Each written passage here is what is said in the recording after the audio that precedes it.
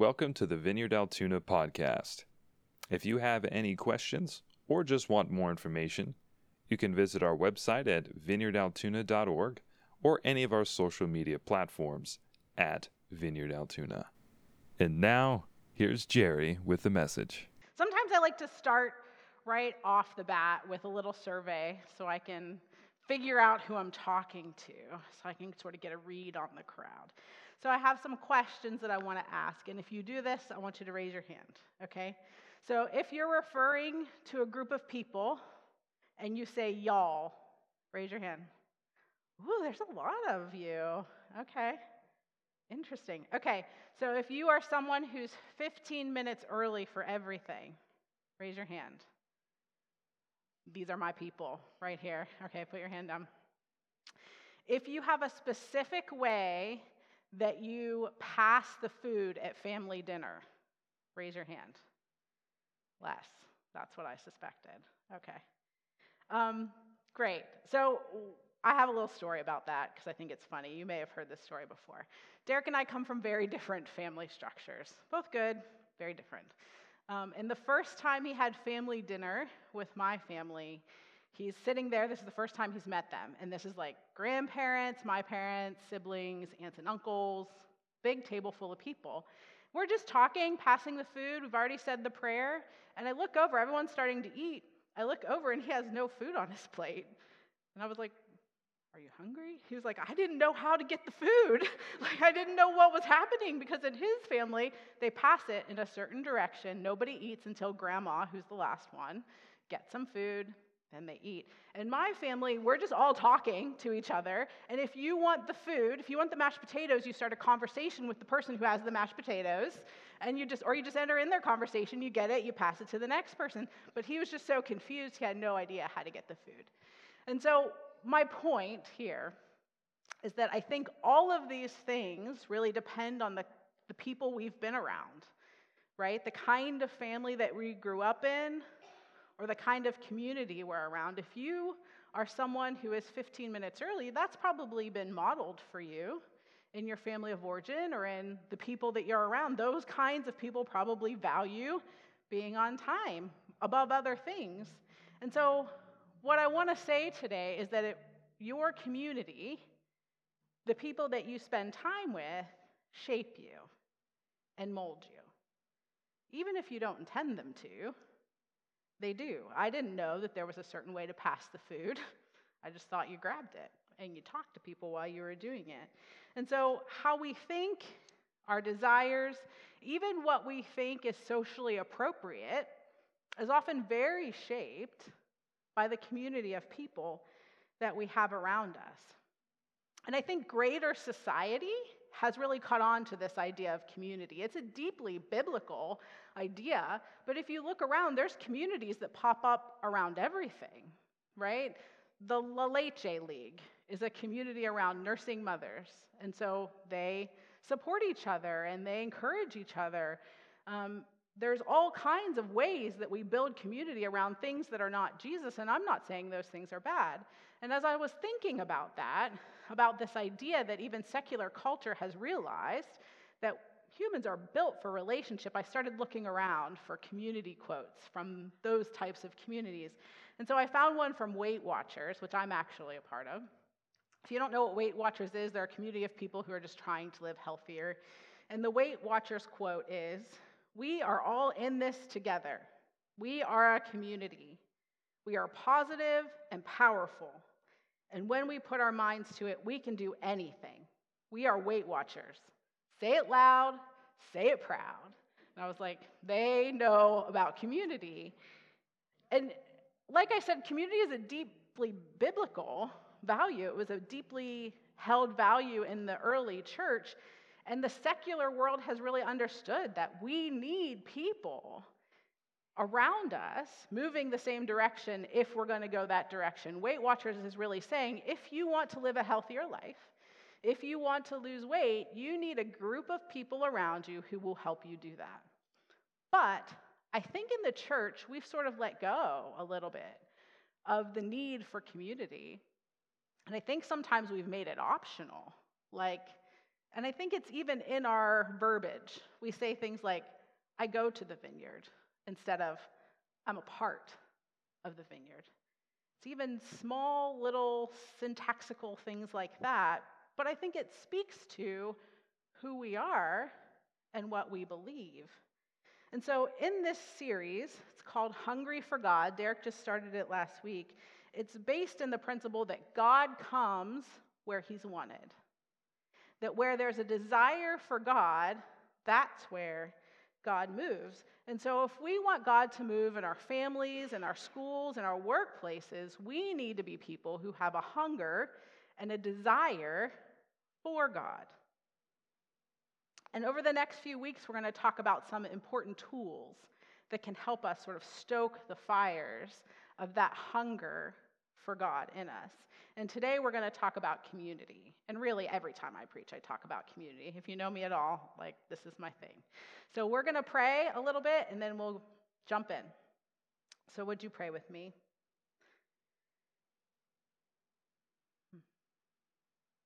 Holy Spirit, you're here, and you're moving. And I just celebrate healing this morning. For the people who have received healing this morning, God, you never cease to amaze me. You are so good, and you are so powerful, and you are so present with your people. And so I just pray specifically for those who did receive healing today. Lord, would it hold, God? I pray that it would last and that it would not just be something that happened on May 1st, but that it would be something that moves throughout their lives. Freedom and healing. God, would you meet with us this morning? Would you come in power? In Jesus' name, amen. And so the word for community in the Bible in Greek is koinonia. And it's this word that's it's deeper than what we think of community. It's about a deep sharing, a deep commitment to each other. It's about vulnerability and service. And that's the kind of community we're talking about when we talk about community in the Bible. And we're going to go to the book of Acts. The book of Acts is the story of the early church, the first century church. It starts at about 30 AD and ends at about 60 AD. So it's the first 30 years of what it looked like to be a follower of Jesus. And as you read in Acts, you find two things repeated over and over and over and over again. The first thing is that the early disciples met together. They lived life together. They were always together. And so I just wrote a few of the times, but if you read the book of Acts in one sitting, you keep seeing this word, together. They were together, together. Acts chapter 1, verse 14, they all joined together constantly in prayer. Chapter 2, verse 1, when the days of Pentecost came, they were all together in one place. Chapter 4, verse 32, all the believers were in one heart and mind. Chapter 5, verse 12, all the believers met together in Solomon's colonnade. So many times it talks about how they lived deep lives of community together and how they shared and were committed to one another. And the second thing that we see is that the church grew more and more and more. The church exploded in the first century. Chapter 1, verse 41 said, those who accepted the message were baptized, and about 3,000 were added to their number that day. Chapter 1, verse 47, and the Lord added to their number daily those who were being saved. Chapter 5, more and more men and women believed in the Lord and were added to their number. Again and again, we see the disciples meet, pray for each other, hold each other accountable, encourage each other, seek God together, and the church grows and grows and grows. And so it seems to me that there's something important about the meeting together, about living lives together in koinonia community that causes the church and the kingdom of God to expand. This is throughout the book of Acts, like I said, but we're going to focus in specifically on Acts chapter 4, verse 23 through 31. And the context here, just going to set it up, Peter and John had just been going to the temple, and they saw a man sitting outside the temple gate who was, it says, lame. He couldn't walk, and he was a beggar. And so he asked them for money. You've probably heard this. Peter said, gold and silver I don't have, but what I have I will give you. Get up and walk." And so Peter heals this man by the gate. And everyone knows this guy. They know that he's never walked. And so people start coming over to see what happened. This guy's excited. He's jumping up and down like you would be if you never walked and then you started walking. And Peter says, "What happened here was by the power of Jesus who you crucified. This is not me. This is Jesus' power that healed this man." And then what happens is the temple guard and the chief priests arrest them, take them to prison. They spend the night in prison. And then before they let them go in the morning, they threaten them and warn them to stop talking about Jesus and to stop doing these signs. And so that's the context. We pick it up here in chapter 4, verse 23. And it says, "On their release, Peter and John went back to their own people and reported all that the chief priests and the elders had said to them. When they heard this, they raised their voice together in prayer to God. 'Sovereign Lord,' they said, 'you made the heavens and the earth and the sea and everything in them. You spoke by the Holy Spirit through the mouth of your servant, our father David. Why did the nations rage and the peoples plot in vain? The kings of the earth rise up and the rulers band together against the Lord and against his anointed one.' Indeed, Herod and Pontius Pilate met together with the Gentiles and the people of Israel in the city to conspire against your holy servant Jesus, whom you anointed. They did what your power and will had decided beforehand should happen. Now, Lord, consider their threats and enable your servants to speak your word with great boldness. Stretch out your hand to heal and perform signs and wonders through the name of your holy servant Jesus." After they prayed, the place where they were meeting was shaken, and they were all filled with the Holy Spirit and spoke the word of God boldly. And so immediately, after being put in jail, threatened, possibly beaten, and then let go, what do Peter and John do? They go directly to their community. They go directly to their friends and the people who are like-minded. And I wonder, how do you think that Peter and John felt at that moment? Shout it out. How do you think they felt? Yeah, scared, probably. How else?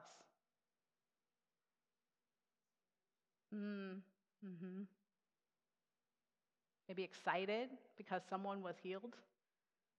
I think we often think of the disciples as excited and full of power, but something really scary had just happened. And these were probably some of the same people, these chief priests, temple guard, who murdered Jesus. They were probably some of the very same people, and they were witness to that. So they knew what had happened before. And so they went with their ball of emotions to be with their friends. And I wonder, what is your natural reaction when you're feeling all the things? When you're feeling scared or concerned or worried or excited or any of those things. And I think often, especially with the negative emotions, which they were probably feeling some of those, we often go to things that just numb those, right? I see some knowing head nods. Often when we're scared or discouraged or feeling ashamed, we go to shopping or TV or social media or YouTube videos just to get it off us. We think if we can just get it off, then we'll be okay. But what Peter and John do is go to the people who can hold them up, who can remind them of the story that they're a part of. They don't even try to get it off of them. The first thing they talk to them about is what happened. Not only do Peter and John show up to their family of believers, but they share what's happening. And I think it's interesting what they share. They don't talk about the man who was healed. At least the Bible doesn't say they do. It says they tell them what the chief priest said and the threats that were made against them. And so maybe it was a lot of fear that was leading. And so they show up. These are the pillars of the church who are supposed to be the guys. If anyone knows what's going on, if anyone should be full of faith, it's Peter and John, right? But they show up and say, they said that they would kill us. They told us that they would throw us in jail or beat us, and they told us to stop. That's what they lead with. That's what they share with their community of people. And it does sound like they're scared. In their concern, they don't run away or hide or try to numb. They run to the people who they know can help them. And I think it's so interesting what the disciples then pray together. So John and Peter show up, and the disciples pray for them. And so together, as a community, they pray and they tell God basically who he is and remind themselves who God is, what God did through David and Jesus. And then in verse 29, they pray, "Now, Lord, consider their threats and enable your servants to," I think I would say, stay safe. God, they just threatened our lives. Help us to be safe. Would you protect us, Lord? Would you provide for us? Would you help us to prosper when we're under this oppression? God, would you save us? But that's not what they pray. They say, "Now, Lord, consider their threats and enable your servants to speak your word with great boldness." This is hunger for God, if ever I heard it. They don't ask for their own safety. They ask for the strength and courage to do the thing that God has called them to do. And I think they know that they need to go to their community to get that. Throughout the book of Acts, the disciples gather together to seek God, to pray, to encourage one another, and to ask God to move, to ask God for his strength and his courage to do the thing that they know they're supposed to do. God, help me. You've already called us. God, help me to do this thing. Help us. And then throughout the book of Acts, God responds to the hunger of his people. Verse 31 says, "After they prayed, the place where they were meeting was shaken, and they were all filled with the Holy Spirit and spoke the word of God boldly." They meet and ask for God to move as a community, and God moves. God responds to the hunger of his people. And we see the pattern that I talked about earlier, where the people of God gather together in community and they seek God. And as they seek God, God responds to them.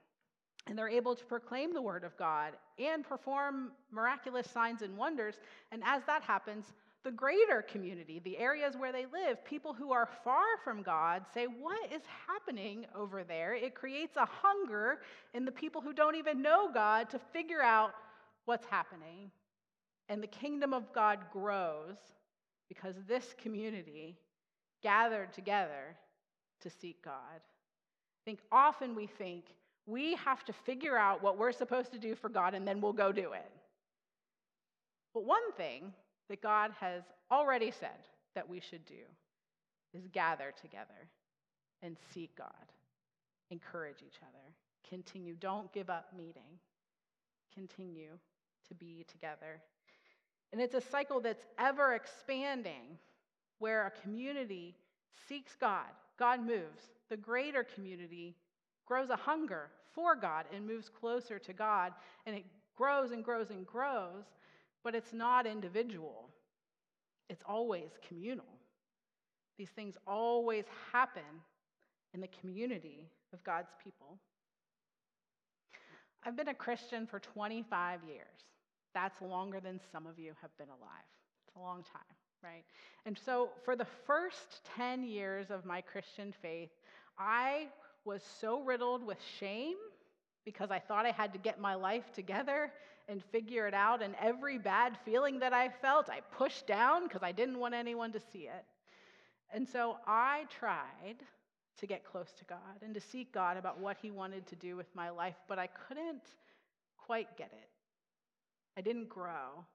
I had just stepped over a line, and I stayed there. I was still angry. I was still mean. I was still prideful, and I didn't know how to fix that. And then about 15 years ago, I felt like God really called me to begin to let down the walls that I kept up to keep myself safe and to let people know me and to pursue people in knowing them and allowing them to know me. And God built a community of people around me. And from that moment, I would say that my life has been marked by growth and freedom. I still have a long way to go. A long way to go. But what I know is that if I look at the first 10 years of my Christian faith and the last 15, the difference is stark. That whenever I engaged fully in community, I was changed. My hunger for God grew, and my ability to do the things that God asked of me grew. And so what I'm saying is that we can't do this alone. And what I will say is that in the last 15 years, it hasn't always been easy. I think we probably all have a story of community, engaging in community and getting hurt or getting burned. But I think I've come to believe that one of the greatest hindrances to our growing with God is our love of comfort. That I think it used to be happiness that Americans wanted, but I think now it's shifted a little bit to comfort. I'm not sure we even want to be happy all the time. We just don't want anything rubbing up against us or telling us that we're wrong or making us feel cringy. That's what my kids say. That's the word the kids are using. We don't want that. And so we avoid it at all costs. And I think sometimes we avoid community for that reason because we know that there will be times when we feel cringy. But if I think about my life and the things that have done the most good for me, the things that have created the most health in my life, they are things that at times were uncomfortable, right?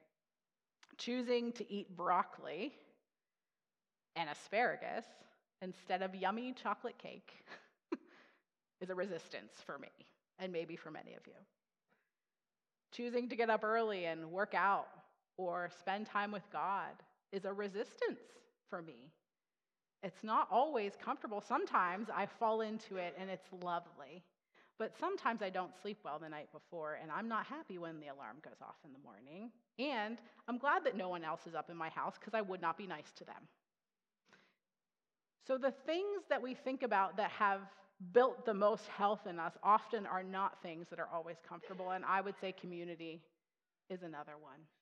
That it is good and it is worth it, but it is not always easy. I'm not going to lie to you and say that it is, but it's worth it. And so I want to make this really practical. And I want to go out on a limb and say that if we are doing Christian faith alone, I think the Bible would support me in saying that we're doing it wrong. That that's not the way that God would have us do it. God is a Trinity. God in himself is a community. 3 people in one, right? And so if you are not in community, which many of us aren't, please don't hear any sort of guilt or shame, because we just came out of the most traumatic thing that most of us have ever experienced in our lives. And that drove us into individualism and being alone. And so we're all sort of figuring out what that looks like. So don't hear shame from me, but what I'm saying now is that it's time to emerge, that it's time to press in as much as you possibly can. And so I want to just tick off a few. I don't usually give 1, 2, 3 points, but I'm going to do that today because I think it's important to be practical here. The first thing is to show up. Acts 4:23 says, on their release, Peter and John went back to their own people and reported all that the chief priests and the elders had said to them. They didn't hide in shame. They ran to their community. And I would say if you don't have a community, make one. This is a great one. It's my favorite one. Maybe I'm biased. I don't know. You can come to worship weekly. Come and be here because it matters, not even just to you. It matters to the people around you. Other people need to see you show up. You can get involved in Midpoint. Come to classes. Welcome lunch. Show up. That's the first step. Just be here because that matters. That matters to you and it matters to the people around you. The second thing is engage fully. Peter and John shared their lives fully with their community. They shared their concerns. So don't just show up, but bring yourself. Be known as much as you possibly can. Show up with everything that you've brought in. And I know that's hard in a process, but do your best. Share yourself with others. Allow people to see who you really are and commit. I think that's a word that we don't necessarily like. Commit to growing together. What that means is that we don't have it all together and we don't expect other people to have it all together, but we're going to commit to growing together. And what that means is if you hurt my feelings, I'm going to come to you and say, hey, I don't know what you meant by that, but this is what I thought you meant. Is that right? Instead of saying, oh, that person hurt my feelings. Clearly they meant to hurt my feelings. I'm never going there again, which is what I think happens. Engage fully with the community. Commit to growing together. And just an aside, what you hide can't be healed. Anything that you don't bring before people in God will not be healed. And so even as I say that, if there's something that comes to mind, do your best to bring that when you show up. And the third thing is to go out and live your life boldly. Peter and John lived a life of kingdom business, right? They did things that people didn't like, and so they needed a community to run back to. They needed a safe place to really be built up and taken care of and loved on. Live your life in such a way that you need a community that will encourage you and remind you of the story you're a part of. Step 4, repeat. Show up, engage fully, go out, and live your life boldly. These things, as we meet together and form community, build community, commit to a community with each other, will grow in us a deeper hunger for God. And God comes where He's wanted. We are a people who are called to transform the spaces we inhabit by the power of the gospel.